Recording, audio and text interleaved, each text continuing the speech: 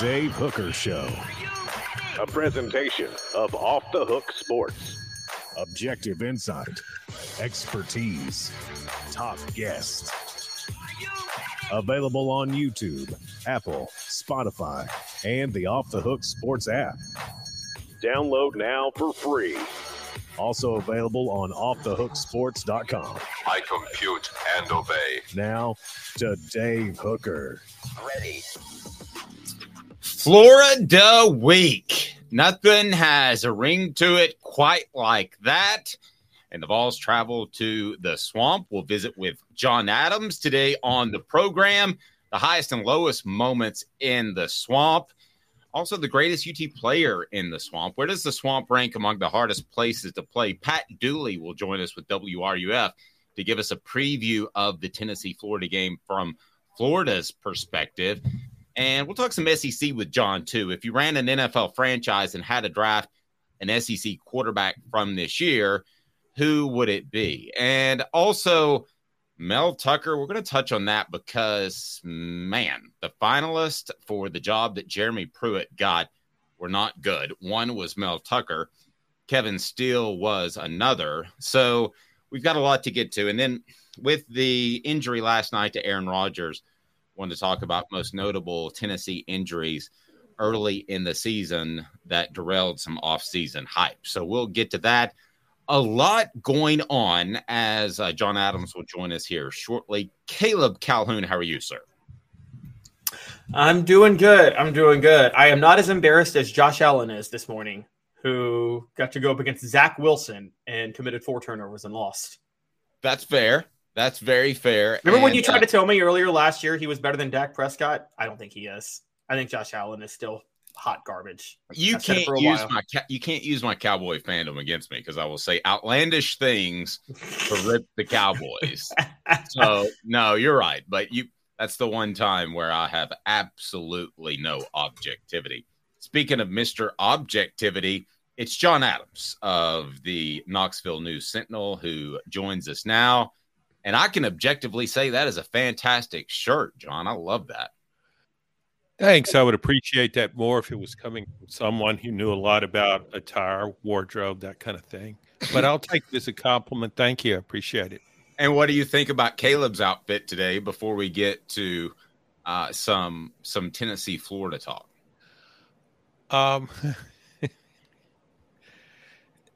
He looks really nice. I'm missing something here. No, you don't miss anything. It's just like when you ask a man how another man looks. I mean, it's awkward for all of us. No, it's not awkward. I'm not quite getting that shirt with the sports jacket, but maybe that's because I'm seeing you in this vein and not up close. And I think he looks tight. Lance Pepper said, did John buy that shirt from a hemp store? So let's talk more. No, I didn't. So no, you were going to say something about your coat and shirt and how they match up. Millennials started a trend before COVID. See, there's millennials and Gen Zers. Gen Zers have totally different fashion trends from us millennials, but we started a trend before COVID called T-shirt Tuesday, where you wear T-shirts into work, but you make it look nice. So I always threw a blazer over my T-shirt on T-shirt Tuesday, and I stick to that. There you go. Yeah. Okay. It gives me new hope for that generation, Caleb. John's wearing a Toke It Up Tuesday shirt. A what? A Toke It Up Tuesday shirt. It's kind of a hippie shirt. I like it. All right. Let's get going right now as it is time for today's tough question. And it's brought to you by Andy Mason of AndyMasonRealEstate.com. Today's tough question. Take a side. Take a stand. The Dave Hooker Show, a presentation of offthehooksports.com. The players-only meeting that we discussed yesterday, I want to get John's take on this. And it was something we broke at offthehooksports.com. There were other people talking about it. We appreciate that. And don't want to give out a lot of credit, but that's okay. That's fine. But let's dive into this. John, a players meeting, you and I discussed it briefly last night for this football team. Why does it matter, or does it?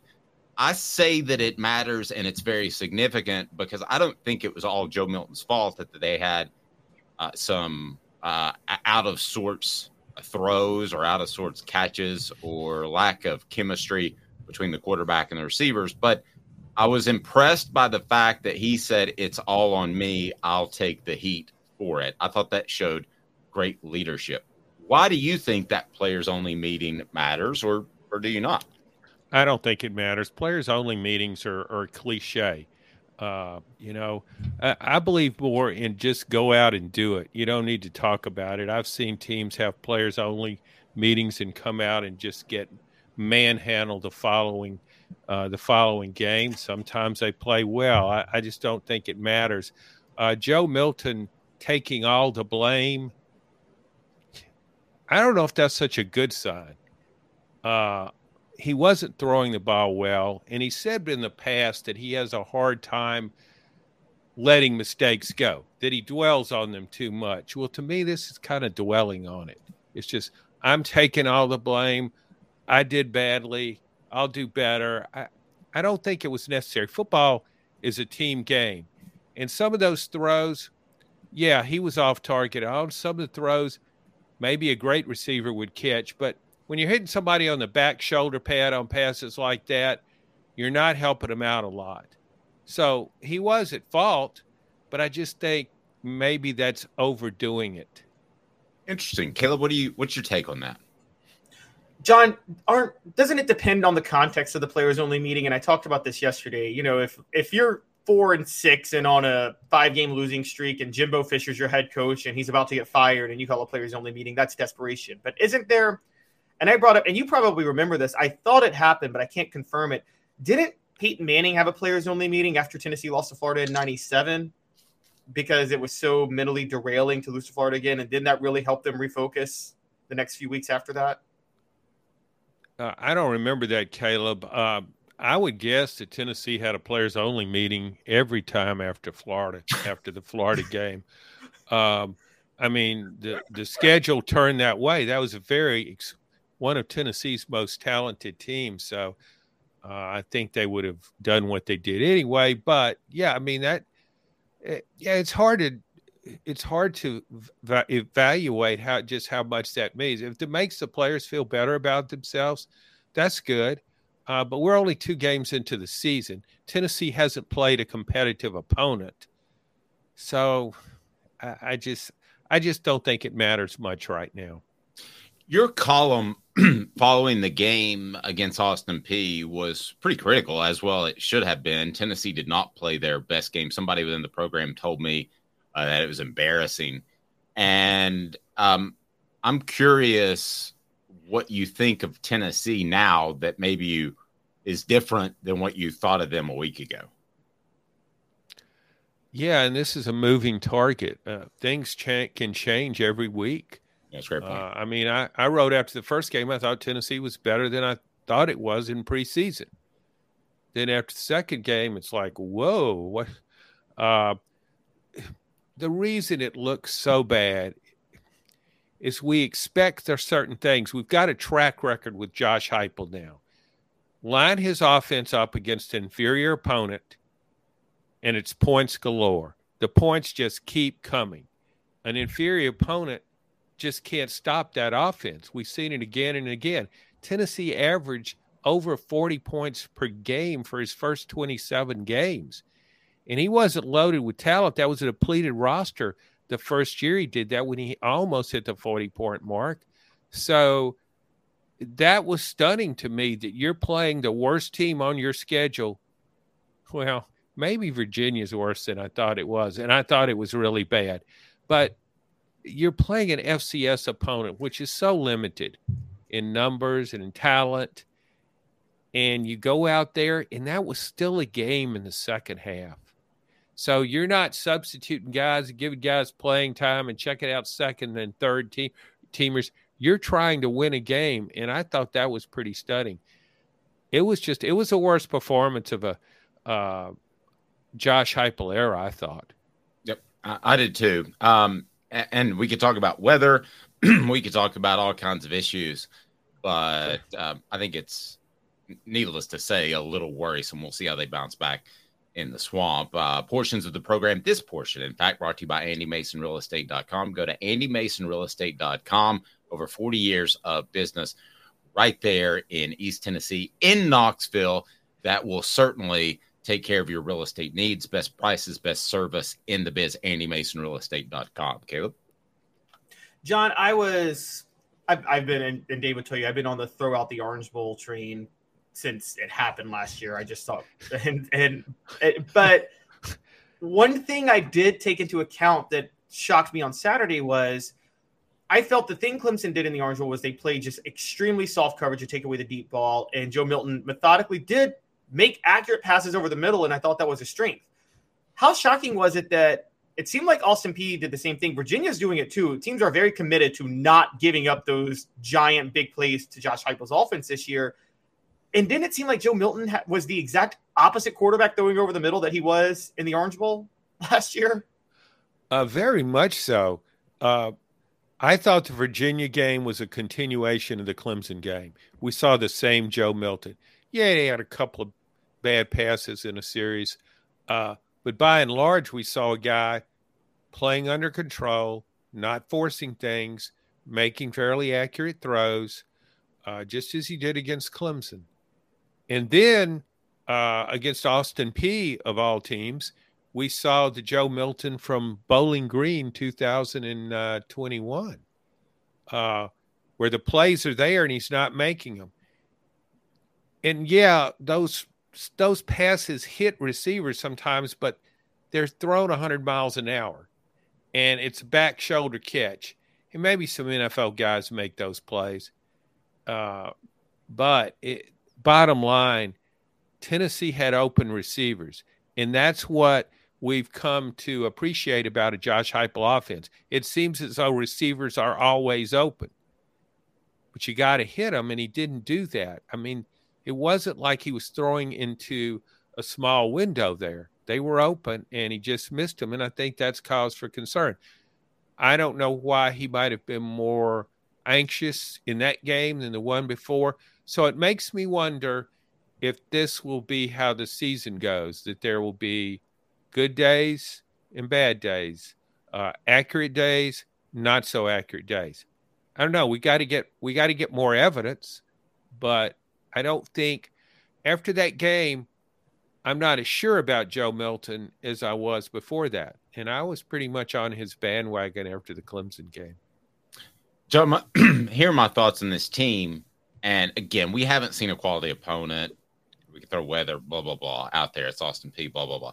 But I think here's how you're going to see this team develop is you're going to see last year was an incredible passing offense, a very good running offense, and an defense. I think the way this team is going to be successful is you're going to have an excellent running offense, still a good passing offense, and a good to maybe great defense. I think that's how you're going to see them develop, and they'll win in different ways this year. Thoughts? Well, that's a very optimistic view at this point. Maybe that will come to pass. I really like what the defense is doing. We talked about that after the first game. This did not look like last season's defense. Forget the stats, and the stats have been very good against weak opponents. Tennessee is harassing the passer, piling up sacks, tackles for loss, all that kind of good stuff. But so the defense is better. I mean, you don't even need to see the stats. It's just faster, stronger, and I think it has more depth. So that's a good thing. But the offense, I'm really questioning the receivers now. I'm curious about some spots in the offensive line. Tennessee's success under Heupel has been predicated on 45-point games. You better come in, when you're playing his team, you better plan on scoring a whole bunch of points. Now, maybe, as you're pointing out, maybe things shift. I'm not willing yet to say this is going to be a great running team. You got to see it against SEC competition, not against Austin Peay and Virginia.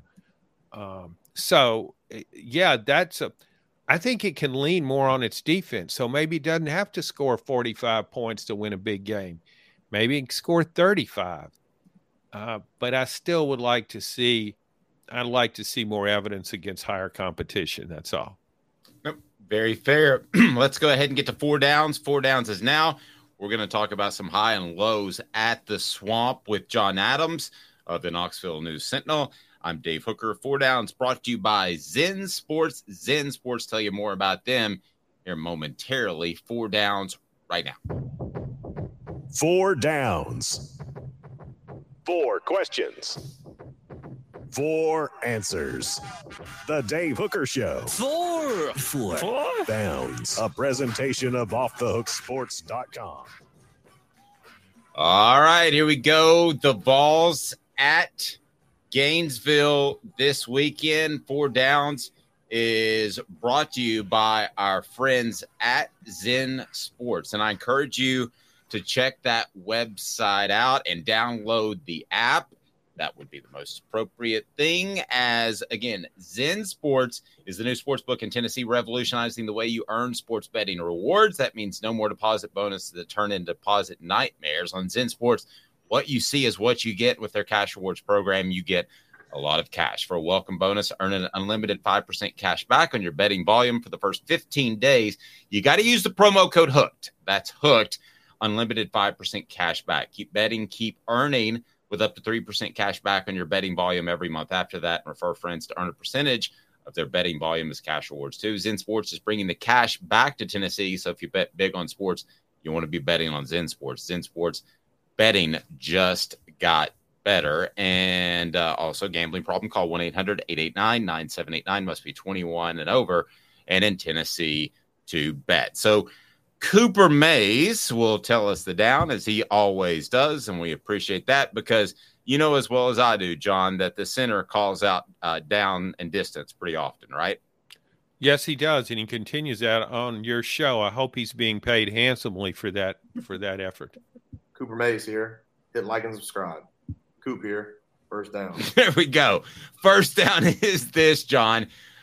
Best moment in the Swamp. There aren't a lot to choose from for the Vols. It's got to be 2001, right? Yeah. 2001, excuse me. Yeah, that was in December. The game was postponed from September. If they'd have probably played as scheduled, if had 9/11, the 9/11 tragedy hadn't occurred, they would have played in September, and Florida would have probably won and would have ended up playing for a national championship. Played in December. And Tennessee ran roughshod over the Gators. Amazing. The score wasn't indicative of the game. I think it was 34-32, but it was amazing how Tennessee pushed that Florida team around. That was a very talented Florida team. Spurrier thought it might have been his most talented team. So that, to me, just that overshadowed anything else that happened. I think Tennessee was an 18-point underdog. Yeah, and Caleb, the thing that stands out to me most about that game is Steve Spurrier just seemed like he would not run the football, and Tennessee ran that prowler package where they had guys standing, and John's laughing at the name of it. But basically it was the challenge for to run, and they just would not do it, and he continued to throw the football.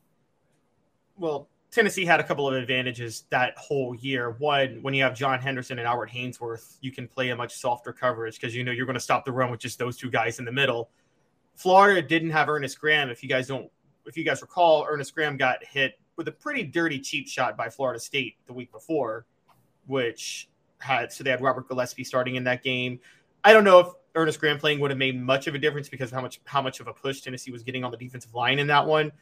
But yeah, I remember that one significantly too. It was, you're right. And Tennessee just absolutely dominated on the ground.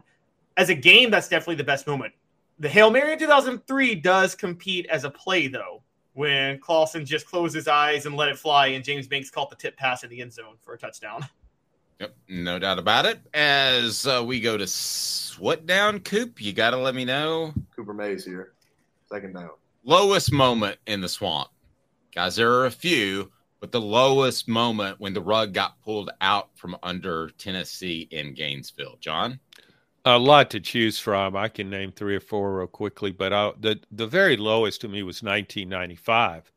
Peyton's first start against Florida. Tennessee's up 30-14 late in the first half. I mean, it's rolling up and down the field. We always hear the narrative is always, Peyton couldn't win in the Swamp. Peyton couldn't beat Florida. But Peyton actually put up some really good numbers against Florida, and he was doing that in that game. But it was 30-14, and Florida proceeded to score 48 consecutive points. I don't think I've ever, all of college football I've watched, I've never seen a game like that between 2 top 10 teams where somebody just went off like that. 48 straight points, and Tennessee tacked on a meaningless score. 62-37 game was the final count. But yeah, it appeared as though Tennessee was on its way. And of course, if it wins that game, it's a favorite to win the national championship. But it was a stunning turnaround. I would say 93 because as a student, I made the trip down there and things went incredibly south. And me and Rusty, who John knows, left at halftime because it was so brutal, and ended up Tennessee made a run, and we were lost in the middle of nowhere as we just drove in a direction randomly. So that would be my worst, Caleb. You just started dry. You didn't have any place in mind, landing spot? Not really. We're trying to get back to his mom's, and that was before GPS, and that was my younger, wetter days, let's say. So, Caleb, that would be, to me, the lowest moment as I go on a personal level. Well, y'all are both wrong, and because there's actually a fact on this. This isn't even an opinion. So I get your point in 93. John, I feel you in 95. That's how I felt in 2007 with Tebow going off. But at least those teams were talented. It's 2017 when Tennessee is facing the worst Florida team in decades in the Swamp. And they're in the top 25. And only Butch Jones could be incompetent enough to lose that game. Florida wins off a Hail Mary. And Butch Jones says in the press conference, well, we don't have a dime package. And that's why they beat us over the top. Whoops, slipped up on that dime package. I mean, how do you not just put an extra defensive back out there and pretend? It was that game was 17, you said? I'm thinking 2017. Okay, I'm thinking about the 15 game there in the Swamp. Also incompetent Butch. When he went full Butch on that one, and they scored, and all he had everything, got to go for 2 points here. And he didn't. He just kicked the extra point. That was after Jalen Hurd scored a touchdown. I think he was planning on kicking a field goal, and he was shocked when Jalen Hurd ran into the end zone. Exactly what happened. And so after the game, he defended that by saying, well, we have a book, and that's what you go by. Well, the book said, no, you don't kick. You go for 2 there. So his explanations were always his greatest mistake. He was better off just moving along and not commenting, but he always made things worse. It's like Nixon. Wait, real quick story on that game, that 2015 game, John, because you might sway me. Because this is literally when Butch Jones and Jim McElwain coach against each other. It was Dumb and Dumber like I've never seen. And Jim McElwain was down by 6, decided to kick a field goal. I think it was the third quarter. Butch Jones expected him to go for it, so he didn't have a field goal block team. He burned a timeout to get his field goal block team on when Florida was kicking like a 55-yard field goal. And then Florida decided out of the timeout, we're going to go for this instead. And then they convert the 4th down. Yeah, I'd forgotten that till you brought it up. I guess Butch would have said afterwards, well, the book said you call a timeout there. And they could have used that timeout on the last drive when they were trying to that was just a brutal. It depends, I guess, when you say what's the worst game. Dave went personal. I went overall impact on the season, and you went for just a baffling coaching errors. There's so many different ways to look at it, but when you look at that 15 game, there were so many mistakes Butch made in that game. Tennessee at the very end actually had a chance to get back in there, and it was just some crazy decisions. That was Butch Jones at his worst. That's the Butch Jones Arkansas State administrators should have seen before it made that hire. Wow.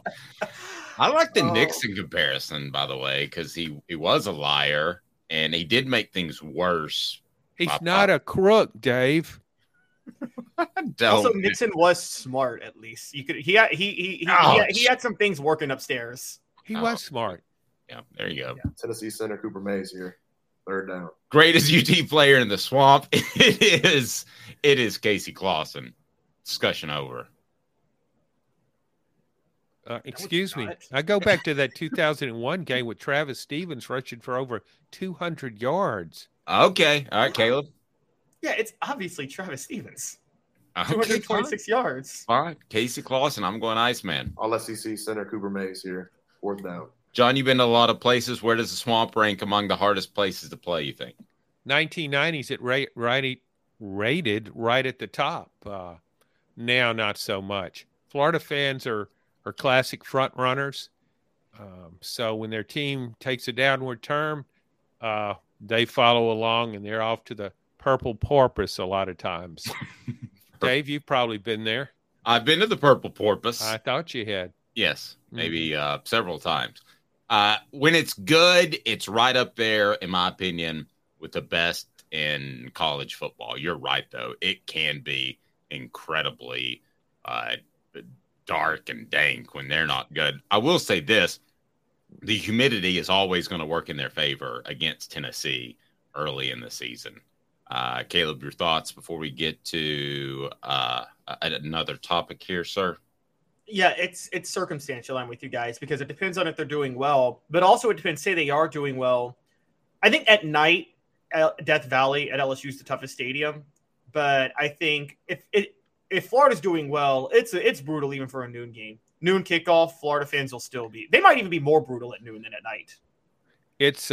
It's pretty hot in Tiger Stadium. Humidity's pretty high. It's been running in the hundreds. I don't know what it'll be in September, but I think LSU is probably one of the toughest places to play now. You couldn't tell it by Tennessee last year, but there are a lot of venues in the SEC that are really hard places. Tennessee, I think Neyland Stadium, when it's on the top of its game, it's as rough on opponents as anybody, i.e. the Alabama game last year. Yep, totally agree with that. All right, John, let me ask you this. You're an NFL team. You have the first pick in the draft, and they say that you have to pick an SEC quarterback. This I quit. Yeah, I quit. Just walk out. Quarterback play gone. Is so down in the SEC. You have to take one. Who are you taking? I would take Garrett Nussmeier of LSU. Yeah. Backup? Yeah. Caleb, you. I would go because I think it's his extremely unintelligent offensive coordinator holding him back. I would still go Spencer Rattler. I think with the right coach, Spencer Rattler could be a threat in the NFL. Guys, I'm taking Joe Milton if I have to. If I have to take a guy because of the upside. Because of the upside out of this group, I really am taking you would take him over Spencer Rattler? Yes. How big? I probably should have taken Spencer Rattler. I just forgot about him because I saw him sack so many times against North Carolina. I thought he was no longer with us, and I apologize to him and his family. So I would take him, and then I would take Garrett Nussmeier backup, who's a better passer than Jaden Daniels. I'm just saying, look at the upside and what you could get.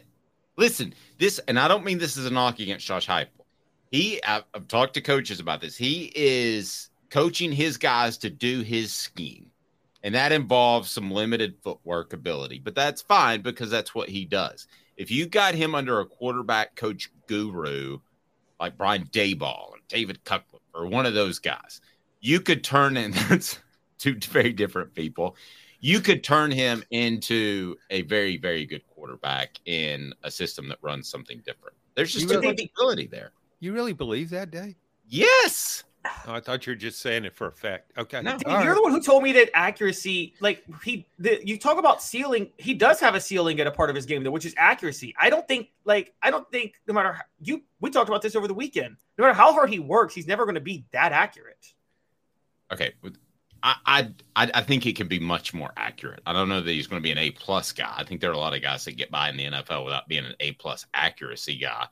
But the comparisons to Anthony Richardson, which we've seen, I mean, he played well over the weekend. That's what the NFL is nowadays, guys, is you have to have the ability to stretch the field, but you also have to have the ability to run around. And I think he can do both of those. And I don't see anybody else in the SEC other than Spencer Rattler that has that combination. We haven't mentioned Jaden Daniels.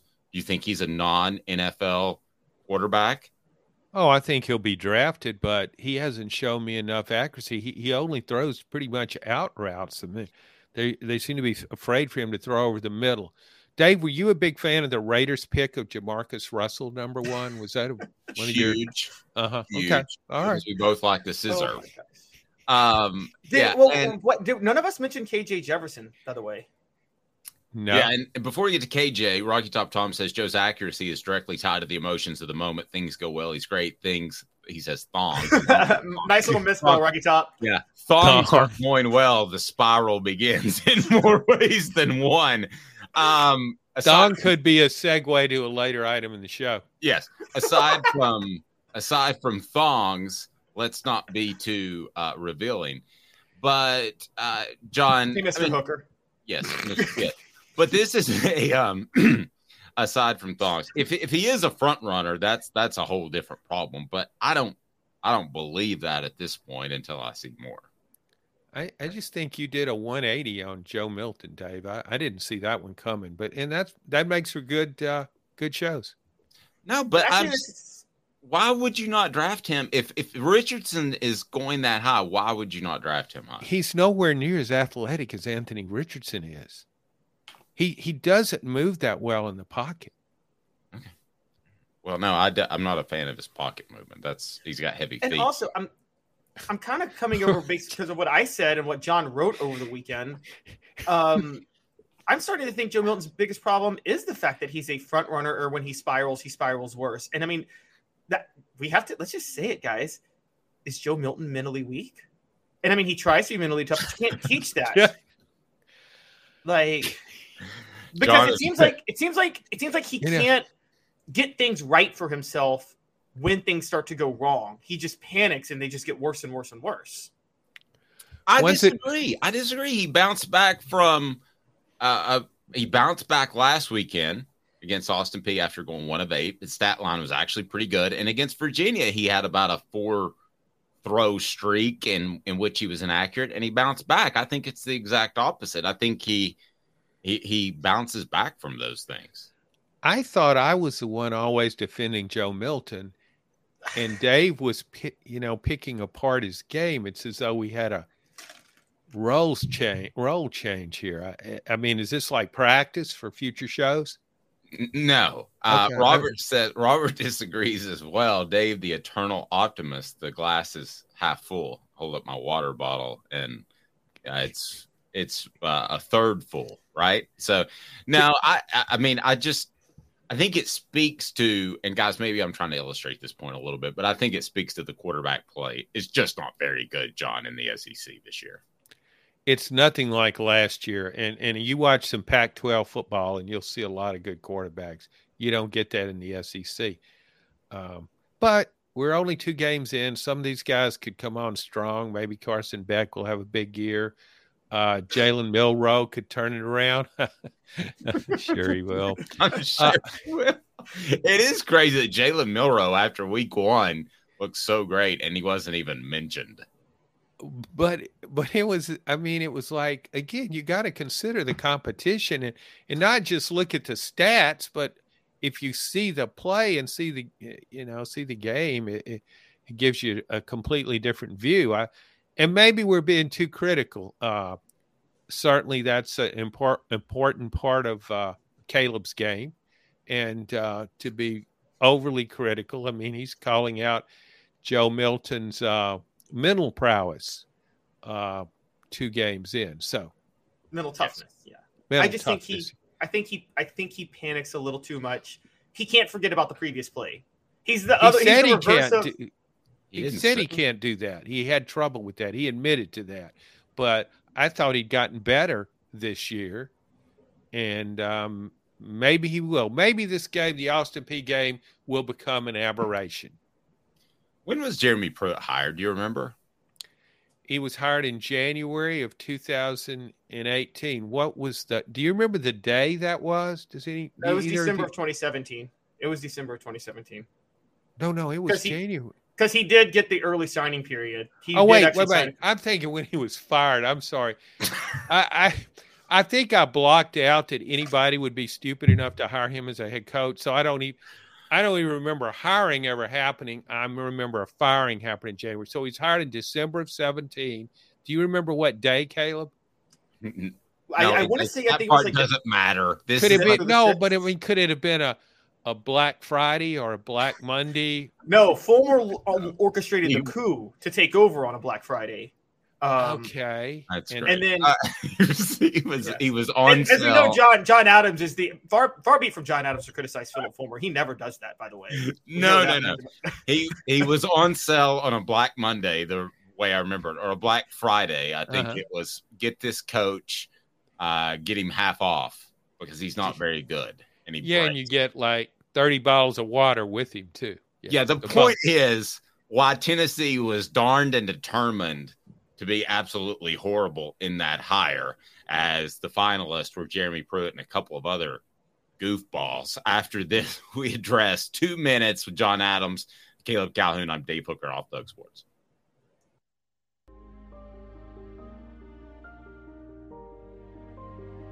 Our family has been creating one-of-a-kind pieces of jewelry in West Knoxville since 1986. Each piece is a combination of unique processes that bring your idea to life. Every day in our shop, a truly special item with a story all its own is being manufactured in our facility, bringing the history and family sentiment into a whole new generation of life. We're grateful that you chose us to be Knoxville's best jeweler, a title that we value and respect. Because to me, being a jeweler and owning a jewelry store are not the same thing. I'm Rick Terry. I'm a jeweler, and we want to be your jeweler. Kingston Pike and Campbell Station Road in the heart of Farragut, and downtown on Gay Street right next to the Tennessee Theater. Hi, Mike Davis here with City Heating and Air, reminding you to always dare to compare. Our team provides quality local heating and air service, installation, and maintenance across East Tennessee. We use only the best equipment like American Standard heating and air conditioning for your residential, new construction, or commercial needs. Honesty, dependability, and customer satisfaction have been the cornerstones of our business since 1961. City Heat and Air. Dare to compare. These mountains hold and defend a spirit far better than moonshine. A drink that holds flavor, that becomes necessity. A hard cider made and relished by folk who are as hearty as they are legend. A refreshment that can only be found in one place. With a taste that makes you say, give me 3 bottles of the good stuff. Tennessee Cider Company, where necessity can be found. You're listening to The Dave Hooker Show, a presentation of OffTheHookSports.com. The internet is full of pictures of each and every one of you. Available on YouTube, Apple, Spotify, and the Off the Hook Sports app. Download now for free. Is there nothing you people can't do? Also available on OffTheHookSports.com. Do me a favor, hit that like and subscribe button if you haven't to this point. We certainly appreciate that. Turn the notifications on because we'll have great things dropping from the Celebrate 98 series. We're looking forward to visiting with Philip Fulmer, and that should be fantastic. And also, we got a T sighting, maybe T Martin, coming up before the end of the week. So a lot of things going on. The Ball Report with Jacob Warren, the Ball Report with Cooper Mays. So we enjoy that. John Adams, nice enough to join us on a Tuesday. Jimmy Himes will join us tomorrow. So we've got a lot going on. So much that I just dropped my stuff. So there we go. I've got my notes now. And let's get to this, John. And wanted to get your take on this because we go back to the Jeremy Pruitt hire, and it could have actually been worse than Jeremy Pruitt because we've got the Mel Tucker harassment story that I don't want to really dive deep into, but basically he is admitted to doing all this stuff, and the sexual assault is just ugly, and but he says it's consensual. I have my questions about that. What was consensual? Phone sex. Let's just call it. It was phone sex. Basically. Phone sex. Yes. And he says that the. I'm kidding. I knew what it was. I thought the thong reference earlier was foreshadowing for what we were going to get into. We're not talking about Lane Kiffin, guys. But how much worse, guys, could it have been than Jeremy Pruitt? Because Tucker, a couple people did come after him at Michigan State. Kevin Steele was the other finalist, by the way, but Pruitt got the job. But Tucker, some people came after him, so they had to give him this monster contract, and now they're probably going to get out of it with the sexual assault or inappropriate contact or whatever you want to call it. It was harassment. Harassment, not assault. Harassment. No contact was made. Yes, harassment. So, John, how much worse could it have been if Tennessee's going through this now? Well, it's hard. I mean, the Jeremy Pruitt era to have been worse, I think there would have had to have been a death involved. Somebody would needed to have died for it to be any worse. But I kind of, you look back at those coaching hours, Kevin Steele's ramrodding that Alabama defense. We saw it Saturday. You might remember Kevin's Clemson defense once gave up about 700 points in a bowl game to West Virginia. Yeah, and so that was an elite trio. So I guess your dream staff or nightmare staff could be Mel Tucker's your head guy, Kevin Steele, defensive coordinator, and Jeremy Pruitt, I guess linebackers coach, secondary maybe. He's the director of compliance, guys. Yes, who's your babysitter would have had that job. Yes, who's your offensive coordinator in that staff? You wouldn't have had an offensive coordinator. You'd have been all about defense. You don't need an offensive coordinator. They would have been so good defensively, nobody would have ever scored. Fair. You look at that trio of coaches, Steele, Tucker, Pruitt. Why did things get so bad at that point where that's your trio of finalists? Well, by the way, Lance says Pruitt's in charge of catering, so it'll be Chick-fil-A.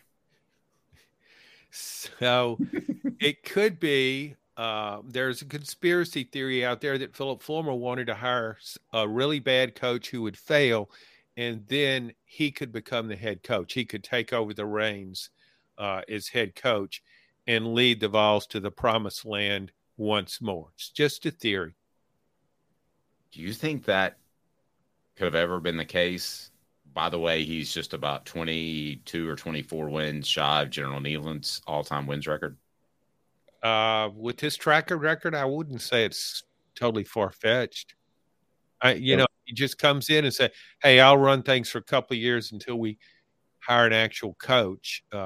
Fail the first time, but we'll get somebody better next. So I thought the direction you would go was that that the leadership was so bad all the way up to the chancellor position. Oh, and I think that's what makes Tennessee so different now is what I was trying to get around to, is that all the way up to the chancellor position, the president, everybody seems on board. And I don't know that was the case. It was so splintered back then. I think that's why Tennessee fans should be optimistic, even if you have a bad game here and there. It's like the whole foundation is much better, John. Oh, much more so. I mean, you had Bev Davenport as chancellor. She was your crazy Ann in the attic. If she would have, she put Fulmer, she moved him in the AD's job. It's not a stretch at all to think if he went to her and said, hey, let me straighten this thing out. I'll be head coach just on an interim basis. We'll turn this thing around. Then we'll hire a younger guy to take over. That's not a stretch. Caleb, do you remember back in that coaching search, who were the candidates early before they got down to the finalists that Tennessee was looking at? And did they have any real shot of getting them because they were so out of sorts, the entire athletic department? Well, this all stems back to the way things went down at the beginning, which was John Currie took way too long to fire Butch Jones, and John Gruden rejected. By the way, we talk about things Tennessee dodged a bullet with. They dodged it with John Gruden too. Oh, I know. Robert said we needed John Gruden. He ended up being a pretty great racist. But they took way too long to fire Butch Jones, so they got behind the 8 ball in trying to get Dan Mullen. Which is why Dan Mullen ended up at Florida. And then they just, the greatest, most successful son of a billionaire ever, Jimmy Haslam, who has never made a mistake in his life, really tried to force through the Greg Schiano hire. And that obviously backfired. And then it's like they had like a deck. It's like if you had a ranking of the best hires, it's like a tornado hit the room and moved them all around, because their next move was Mike Gundy. Then it was Jeff Brom. Then it was Dave Doran. And just as they were closing in on Mike Leach was when the coup happened. And I'll say this much. John Currie's list of coaches was a lot better than Philip Fulmer's list of coaches on the radar. And Mike Gundy's the ultimate tease. Good gracious. That guy's flirted with people and gone back to his wife and said, I'm going to leave for you unless you give me more to something. But in this case, it was money from Oklahoma State. I mean, John, but did Tennessee have to bottom out with Jeremy Pruitt to clean house from top to bottom? I'm talking Chancellor on up, AD Chancellor, whoever you want to talk about. Did they have to bottom out with Pruitt to make a hype will happen? No, I think maybe, I mean, John Currie was on the brink of making a good hire. I think he would have hired Mike Leach. I really do. I think Leach proved he was ready to leave.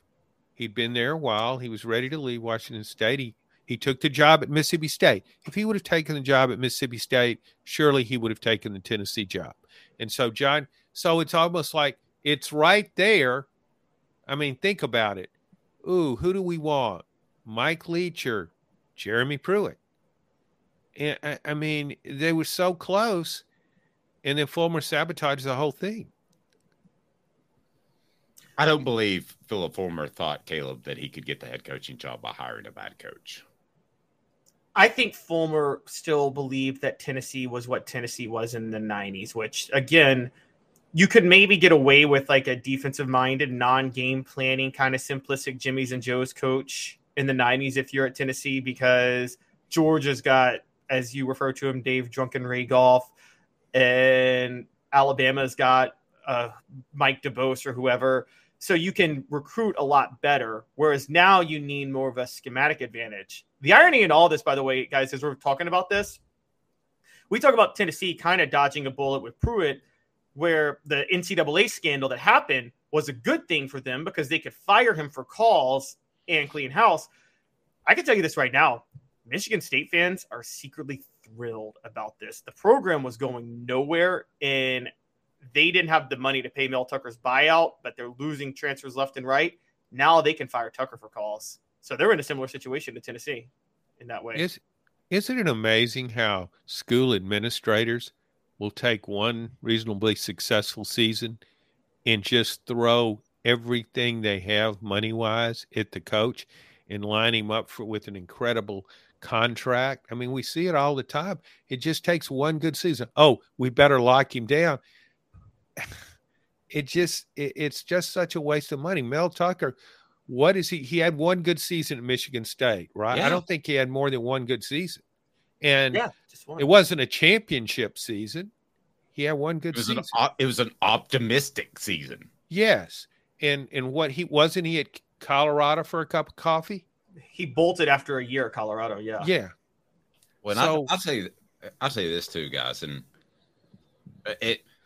if he wins a championship, if Jeremy Pruitt wins a championship, I always wonder, which I know is far-fetched, the latter thing that I just said, but I always wonder if administrators would find a way to cover this stuff up. If they want it out there because they want to get out of a buyout. I always wonder that. Well, I think, though, the administrators thought there was no championship was happening with Jeremy Pruitt. Exactly. They thought he was a blithering idiot, and you have to get him, you have to remove him from the premises as fast as possible. So, yeah, it worked out. It worked out to Tennessee's advantage, but we get back to the leadership thing, and you brought it up, Dave. That's what's so different about Tennessee now. Doesn't mean it will win every game, but it's in so much better shape leadership-wise with people that can make tough decisions, people with decent judgment, people with a modicum of common sense. And you didn't have that for a long time. Presidents, chancellors, coaches. No, you're right.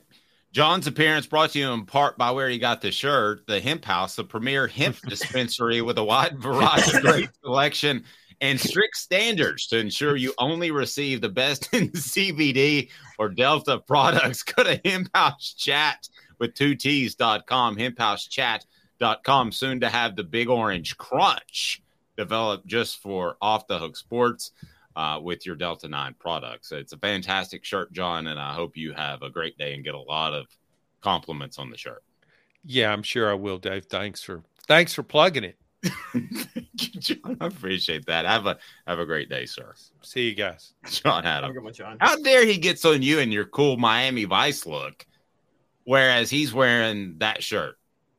Hey, he gave me a compliment. So he said I give hope for the generation. So I take that as a great badge of honor from one of our former presidents. Yeah, I'll tell you more about that Big Orange Crunch thing, but that's going to be really awesome. So looking forward to that. And then you had what happened last night, and that is what the H? What the? What was he thinking? Release the hounds. The Dave Hooker Show. Keep cool. A presentation of OffTheHookSports.com.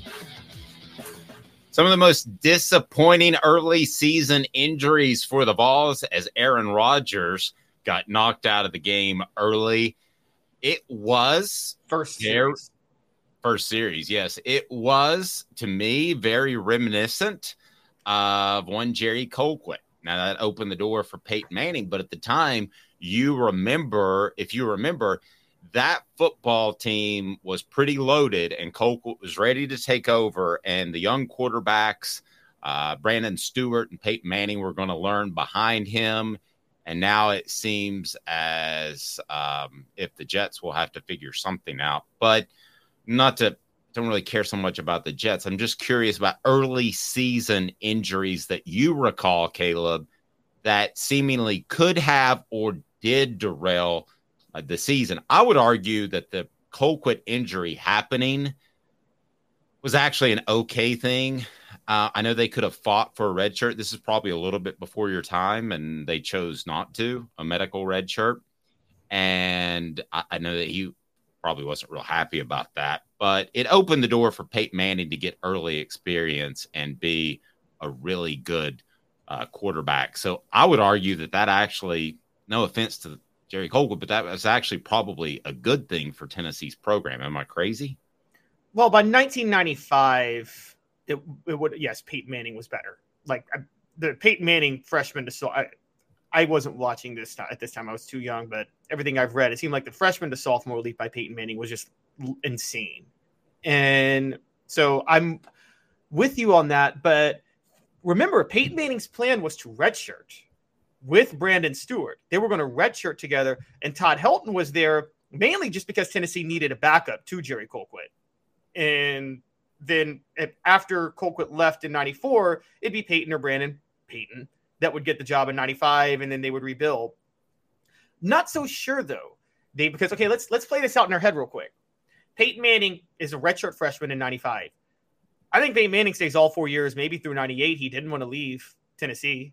So it's possible that he stays as a fifth-year senior and starts for Tennessee in 1998 when T. Martin starts, at which point maybe T. Martin redshirts and starts in 99 and 2000. So the Colquitt injury could have just altered so many things going forward. I'm never going to say I don't necessarily always believe. I don't believe in accelerationist. I think that's what you call it, where like you create a negative where things get worse so they can get better. That's having been a student of history, I don't believe in accelerationism. I'll just say that. But I will say that, look, if Jerry Colquitt starts that year, Tennessee's going 11-1.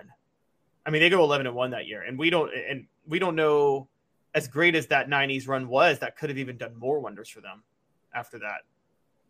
No, and some of the other ones, I'll tell you the two that I remember most. Okay, so I was at the game in 1990. That was the second game of the season when Chuck Webb was injured.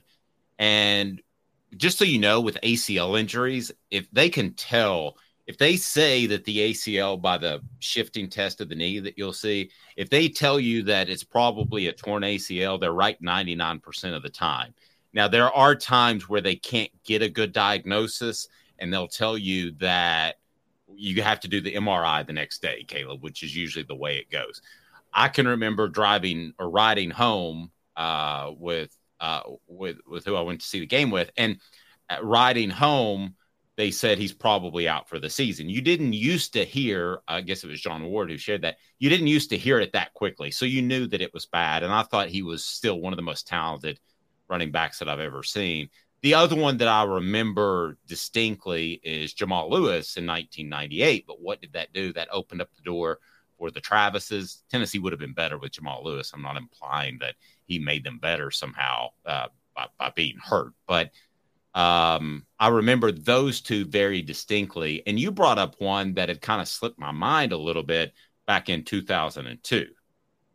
Yes, Kevin Burnett got hurt in the opener against Wyoming, and that really started a slew of injuries that just wrecked Tennessee for the year. That 2002 was probably the biggest mulligan that Philip Fulmer ever deserved, because I don't think I've ever seen a team get hit with the injury bug the way that did. And Kevin Burnett wasn't, as you knew, I remember because Kevin Simon then stepped in for Kevin Burnett, and Kevin Simon got hurt after that. Yep. And I don't know who had more hype. I believe Kevin Burnett had more hype than Kevin Simon. Fully healthy, I think Burnett was still the better player. You may know more about that than I would, but I think both of them fully healthy, Kevin Burnett was probably the better linebacker. But I would take Burnett because of his explosiveness. You got to remember, Kevin Simon had an ACL injury his last year in high school, so his knees were pretty beat up. So he was probably a shell of himself by the time that he was a regular season starter. So I would take Burnett. I think Burnett had a great career in the NFL. I will say this, though. I thought Kevin Simon, if he's 100% healthy, is a great Mike linebacker for the foreseeable future in his career. We just never got to see that, Caleb, because he was injured before he even got there. Yeah. And then another one, you're going to think I'm just defending Julie on this, but this was a bad luck situation. 2011, Tennessee at Florida. They're 2-0. Justin Hunter converts a third down and goes down on a non-contact injury. And remember, Tennessee's very thin that year. And their big advantage is Tyler Bray throwing to Justin Hunter and Derrick Rogers. When Justin Hunter went down, that was going to derail Tennessee's season no matter what. I think if Justin Hunter stays healthy and Bray can stay healthy, there's a very good chance Tennessee maybe goes 8-4 that year rather than 5-7. And so that was just a real bad luck for Tennessee that year. But a lot of people would be happy about it because talk to Josh Ward, people wanted to see Dooley fail. Yeah, and when we look back on big injuries, I think a lot of it is how you overcome them. And I mean that from a mental perspective as well. The 98 team wasn't dissuaded by their goals because of the Jamal Lewis injury, which I think is pretty phenomenal. They will admit that they were kind of taken aback, but they were also taken aback when the Travises hit the field and played well in Lewis's absence. So, yeah, I would say that is an incredibly important thing for any team. And Tennessee is one of those teams that has had to deal with that, and I give them kudos. Cooper Mays out, Keenan Pili out, and I think they've responded very well in both situations. The running game and pass protection has been good with Ollie Lane at center. And then with Keenan Pili out, Aaron Beasley has a fantastic game last week. So I think they've dealt with that. I think a lot of that is how you deal with it. And I think that has been pretty impressive by the Vols so far. Did they play great against Austin Peay? No, but I don't think that was the center or middle linebackers position, Caleb. In exactly 90 seconds, we'll be back with a great breakdown of the Gators. Pat Dooley will join us with WRUF. 90 seconds, and we're back. Pat Dooley is fantastic. Stay tuned. Candace, I was really heavy into the drug culture. I was selling drugs. I was just constantly in pain. I was missing like a good support system in my life. Candace has given me everything that I need in order to successfully have a wonderful recovery, in order to have a life that I didn't even know was possible before. And it's not just about me anymore, and I love that. I absolutely love it. You can take your life back. Call Cadis today. With all that sun, sand, and salt water, the beach is a very relaxing place. Unless you wear contacts. Ow! Open your eyes to the best the beach has to offer with LASIK vision correction from Campbell Cunningham Laser Center. Ah. Sports Treasures in North Knoxville is one of the South's largest sports cards and memorabilia dealers, featuring over 10 million sports cards from vintage to modern. Sports Treasures carries a full line of hobby boxes, singles, autographed memorabilia, Tennessee Vol collectibles, fan cave decorations, and so much more. See a museum full of collectibles at Sports Treasures, 4819 North Broadway in Fountain City, and Sports Treasures on Facebook. Sports Treasures, where the real sports fan goes to shop. A college football tradition like no other. Yes, sirree, boys and girls. Or a guy that just won't leave. Wow, that is sad. The Dave Hooker Show. YouTube, Apple, Spotify, and the free Off the Hook Sports app. A presentation of Off the Hook Sports. Back to Dave Hooker. Let's get him right in here. It is Pat Dooley with WRUF and one of the best reporters / columnists, in my opinion, to cover an SEC team. Fantastic resume. Pat, how are you, sir? I'm good. You guys hear me okay? Yep, we got you loud and clear. Certainly appreciate the time. Let me just start with the broad lens, and that is, what do you think of Florida through 2 games this year? I know less about them than I did before. That's the weird. Same in Knoxville. I know. Well, that's a weird thing. I mean, they played this first game, obviously, on the road, hostile environment. Things did not go. I mean, Billy Napier was stunned by how poorly they played and all the mistakes they made. They came back. They played an awful team, handled them the right way, ran the ball, got to play a bunch of kids in there. Would have had a shutout, but the 14 tailback fumbled at the 8. So, but does that mean anything? No. So I have no idea. This is going to be the litmus test for this team.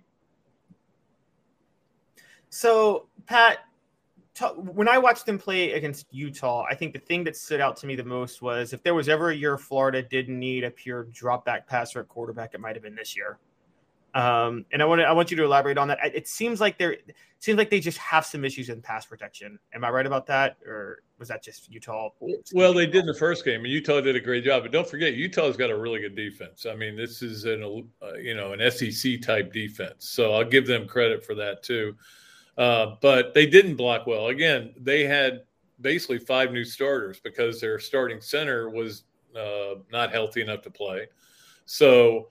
They had 5 new starters, and guys had struggled to get to know each other. I'm not sure how good the tailbacks blocked in that game either. So they definitely struggled with it. So, but the next game, of course, you're playing McNeese or McNeese State, depends on who you want to believe is the real name of the school.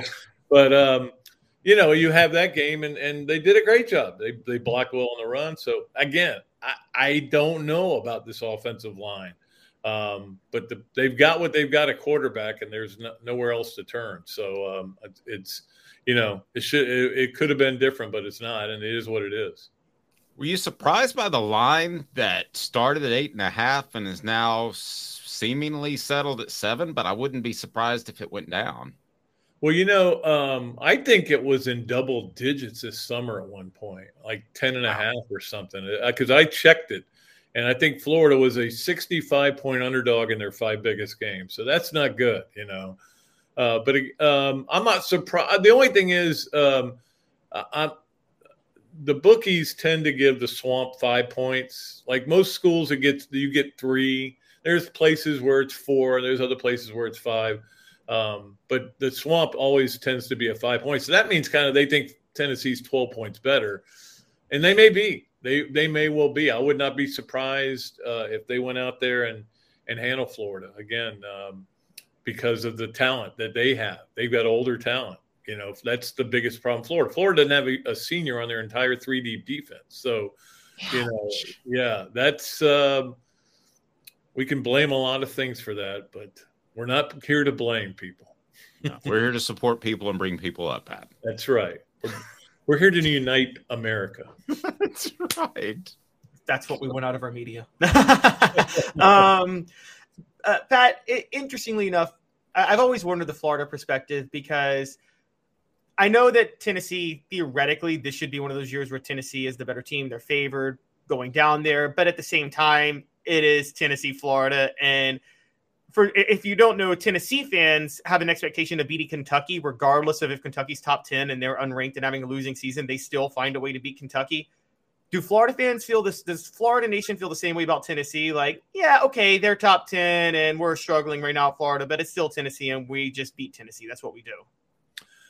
I think, believe it or not, this has been an incredibly smart Florida fan base this year. And I don't always say that about them. But they understand where Florida is. It's going to take a while. And they also understand that the last nine games that were played in the Swamp have nothing to do with this one. The only thing it has to do with it is that Princely Uman whatever, I never can pronounce his last name, sacked Hendon Hooker and knocked him out of the game. So we got to see Joe Milton for 8 passes in the fourth quarter. That's the only thing they have in common. But, basically it's a new team for both teams, new quarterbacks and everything. So that has nothing to do with this. So I think the fan base is like basically saying, look, this is great. We got them at home. We're going to rock this place. It's going to be loud. We're going to make them understand what the Swamp means. But we also know we might lose the game. And if we do, it's not the end of the world. We're trying to stay off the ledge. Now, the opposite of that would be if Florida goes out and does the kind of things they did against Utah and they lose the game. And that's where the heat all of a sudden gets turned up. Right now, there's no heat on Billy Napier. I believe that there's 2 kinds of heat. Perceived heat and real heat. Perceived heat is what the fans think there's heat on somebody, or the media thinks the real heat is when the AD or the president are and the big boosters are putting the heat on. So there's no heat on Billy Napier right now. But if he goes out and they commit a bunch of false start penalties, which shouldn't happen at home, and do some silly things, and if they somehow end up with 2 number 3s on the field again, people are going to go, what's going on here? There's already a group of fans who really want Billy to get an offensive coordinator. And I'm like, they had a good offense last year. They really, their problem wasn't that they didn't have good plays called in the last game. There are things that I don't like that he does, but, we'll see how he does in this game and how he does this season. Maybe at the end of this season, he needs to look at it, but I don't think so right now.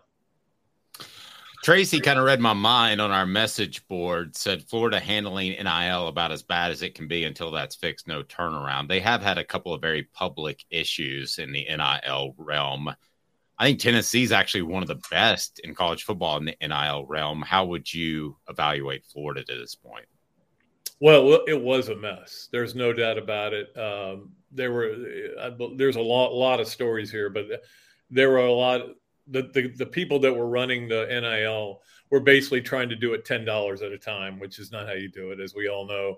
And so you ended up with guys not being able to get money, and then they were promising money. Jaden Rashada obviously was promised by somebody outside to get all this money. That's a whole mess, and that's done. They've taken control of it. The law changed in the state of Florida, so they could take control of it, and Florida could be involved in it a lot more. And so they're doing a much better job. Guys are making money. There's no doubt about it here at Florida. I think every player gets something. So is it helping? Yeah, it's helping. They've got guys who are doing pretty well financially as far as that goes. They're not, I don't think, at that level of Tennessee or certainly Alabama or Georgia, who was doing NIL 4 or 5 years ago. They've been great at NIL. Of Texas A&M. I mean, there's still Florida's still lagging a little bit, but they've definitely gotten better at it, and it's organized and they know what they're doing now. Pat, just for comedy purposes, looking back at the Florida-Tennessee series, how much do you miss trying to figure out who was going to outwit who when Butch Jones and Jim McElwain were going at it? There's nothing I missed about either one of those guys. I can tell you that much right there. No, that was. But think about that. Think about Butch Jones and those two games. I mean, it's unbelievable how Florida won those two games. And McElwain, the best play in the McElwain era might have been a heave that was not scheduled and wasn't supposed to do it, and they ran a play for across the middle and ended up throwing the ball down the middle. So it's just somehow he found a way to win those games.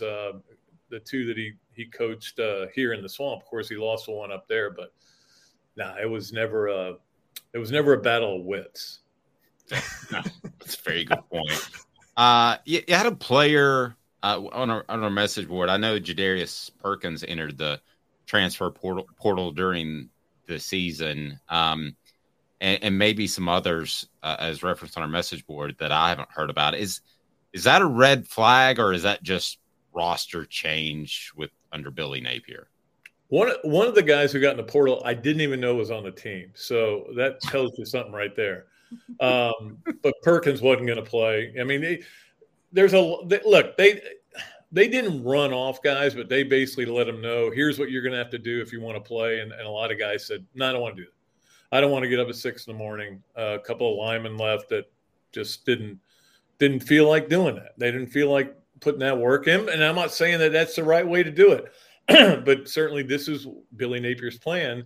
And so they left, but to leave during the season means you didn't get to play in the first game. So you're gone, that's the world we live in today, where guys are, if you don't play, you're taking your ball and you're going somewhere else.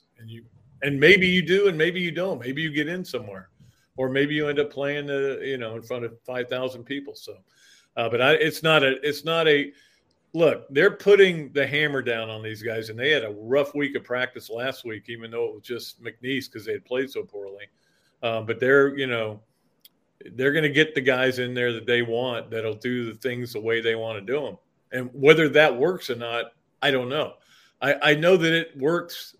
It worked in Alabama. It works in Georgia. But the bottom line is that there's no guarantee it's going to work here. You just got to wait and see how it goes. But obviously they're 15 games into this experiment. I don't want to put words in your mouth, but based on what you said about putting the hammer down last week in practice and this week, it sounds like they kind of have, this may be too strong, Pat, but the back against the wall mentality sort of thing early in the season. Wasn't so much that. It was that they had practiced really hard and really worked hard on everything, and then they just looked like a team that had not practiced in the Utah game. And I think they just felt like we need to get this stuff figured out right away. We can't wait. So let's get it figured out. And then you can take Tennessee week and not maybe go as hard physically so that you save some of yourself, but you're prepared and you're ready to go. So that's my theory. Again, we're not allowed to watch practice, so we can only go with what people tell us and and that is what I was told by somebody who did watch practice, that they went really hard. It's more of, hey, let's get this right. We're not getting it right. Let's get it right. Pat, great stuff. You're so tan. You make me want to go sit outside a little bit. You're making me look a lot of golf. Pretty white. How do we follow your work? You do fantastic stuff for WRUF, I know. Yeah, I'm on WRUF.com. We do the radio show 5 days a week. At Pat_Dooley is my Twitter, and I do a podcast twice a week.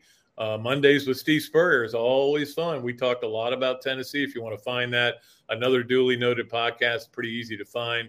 And you can listen to the former HBC who terrorized Tennessee fans by calling it, you can't spell Citrus without UT. And then 2 years later, he played in the Citrus Bowl. The best was actually in '96. He did a thing at a meeting where he's like, "Let's look at Tennessee's goals this year. No SEC East, no SEC, and then like it was like not even a state champion because they lost to Memphis that year." It was actually a piece of it was a paper, a mimeograph paper that somebody had sent him, and he handed it to me at the media days. And he goes, "Here, don't tell anybody I gave this to you," but yeah, it was national championship crossed out, SEC championship crossed out, SEC East championship crossed out. State of Tennessee championship crossed out because they lost to Memphis that year. So yeah, he had fun with it. And then I think he said like Knox County regional champion. Yeah, Knox County regionals. I don't remember that at all, but that's golden stuff. Pat, I appreciate it. Have a great rest of the day and enjoy the game and the rest of the season. All right, guys. Great being on with you. I appreciate it. Pat Dooley, WRUF, long time with the Gainesville Sun, knows as much about Florida as anybody. Can you imagine spending a little bit of time with Steve Spurrier every Monday and his quick wit? I mean, again, there is a coach that I've never, ever loved a coach and never will. Like, I love Steve Spurrier because he's just so honest and he doesn't hide. I mean, you know this. He's going to tell you the truth. He's the least likely coach. He would not be Josh Heupel. He would be he would tell us how long Cooper Mays is out for. He would tell us that Joe Milton played awful over the weekend. Green Wave says, sounds terrible to spend time with Spurrier. No. He is so competitive. I remember, and I don't know if it was a hip issue or what, but he showed up to SEC Media Days about 4 or 5 years ago, and he was part of some show. I can't remember what it was, but he essentially reminded everybody that what was the AAFL or whatever it was. Remember it was the Alliance of American Football League. Yeah, whatever it was. He reminded everybody that even though the season had gotten cut short, that his Apollos had won more games and deserved the championship. That's what he worked it into the conversation. It was like, what do you think of the SEC this year? And it's like, just want to remind everybody that our Apollos, we won more games than anybody else. So technically, we should get the trophy. Just to remind you. When, God forbid, when Lee Corso is no longer able to do College Game Day anymore, come on, Steve Spurrier on College Game Day every week. Just how great would he be? He would absolutely not want to do that, but he would be great. I think that's Pat McAfee's job. He's Caleb Calhoun. I'm Dave Hooker, Off the Hook Sports, each and every weekday at 10 a.m. Eastern Time. Like, subscribe, notifications on, because big things coming down the pike on a daily basis. He's Caleb Calhoun. I'm Dave Hooker, Off the Hook Sports.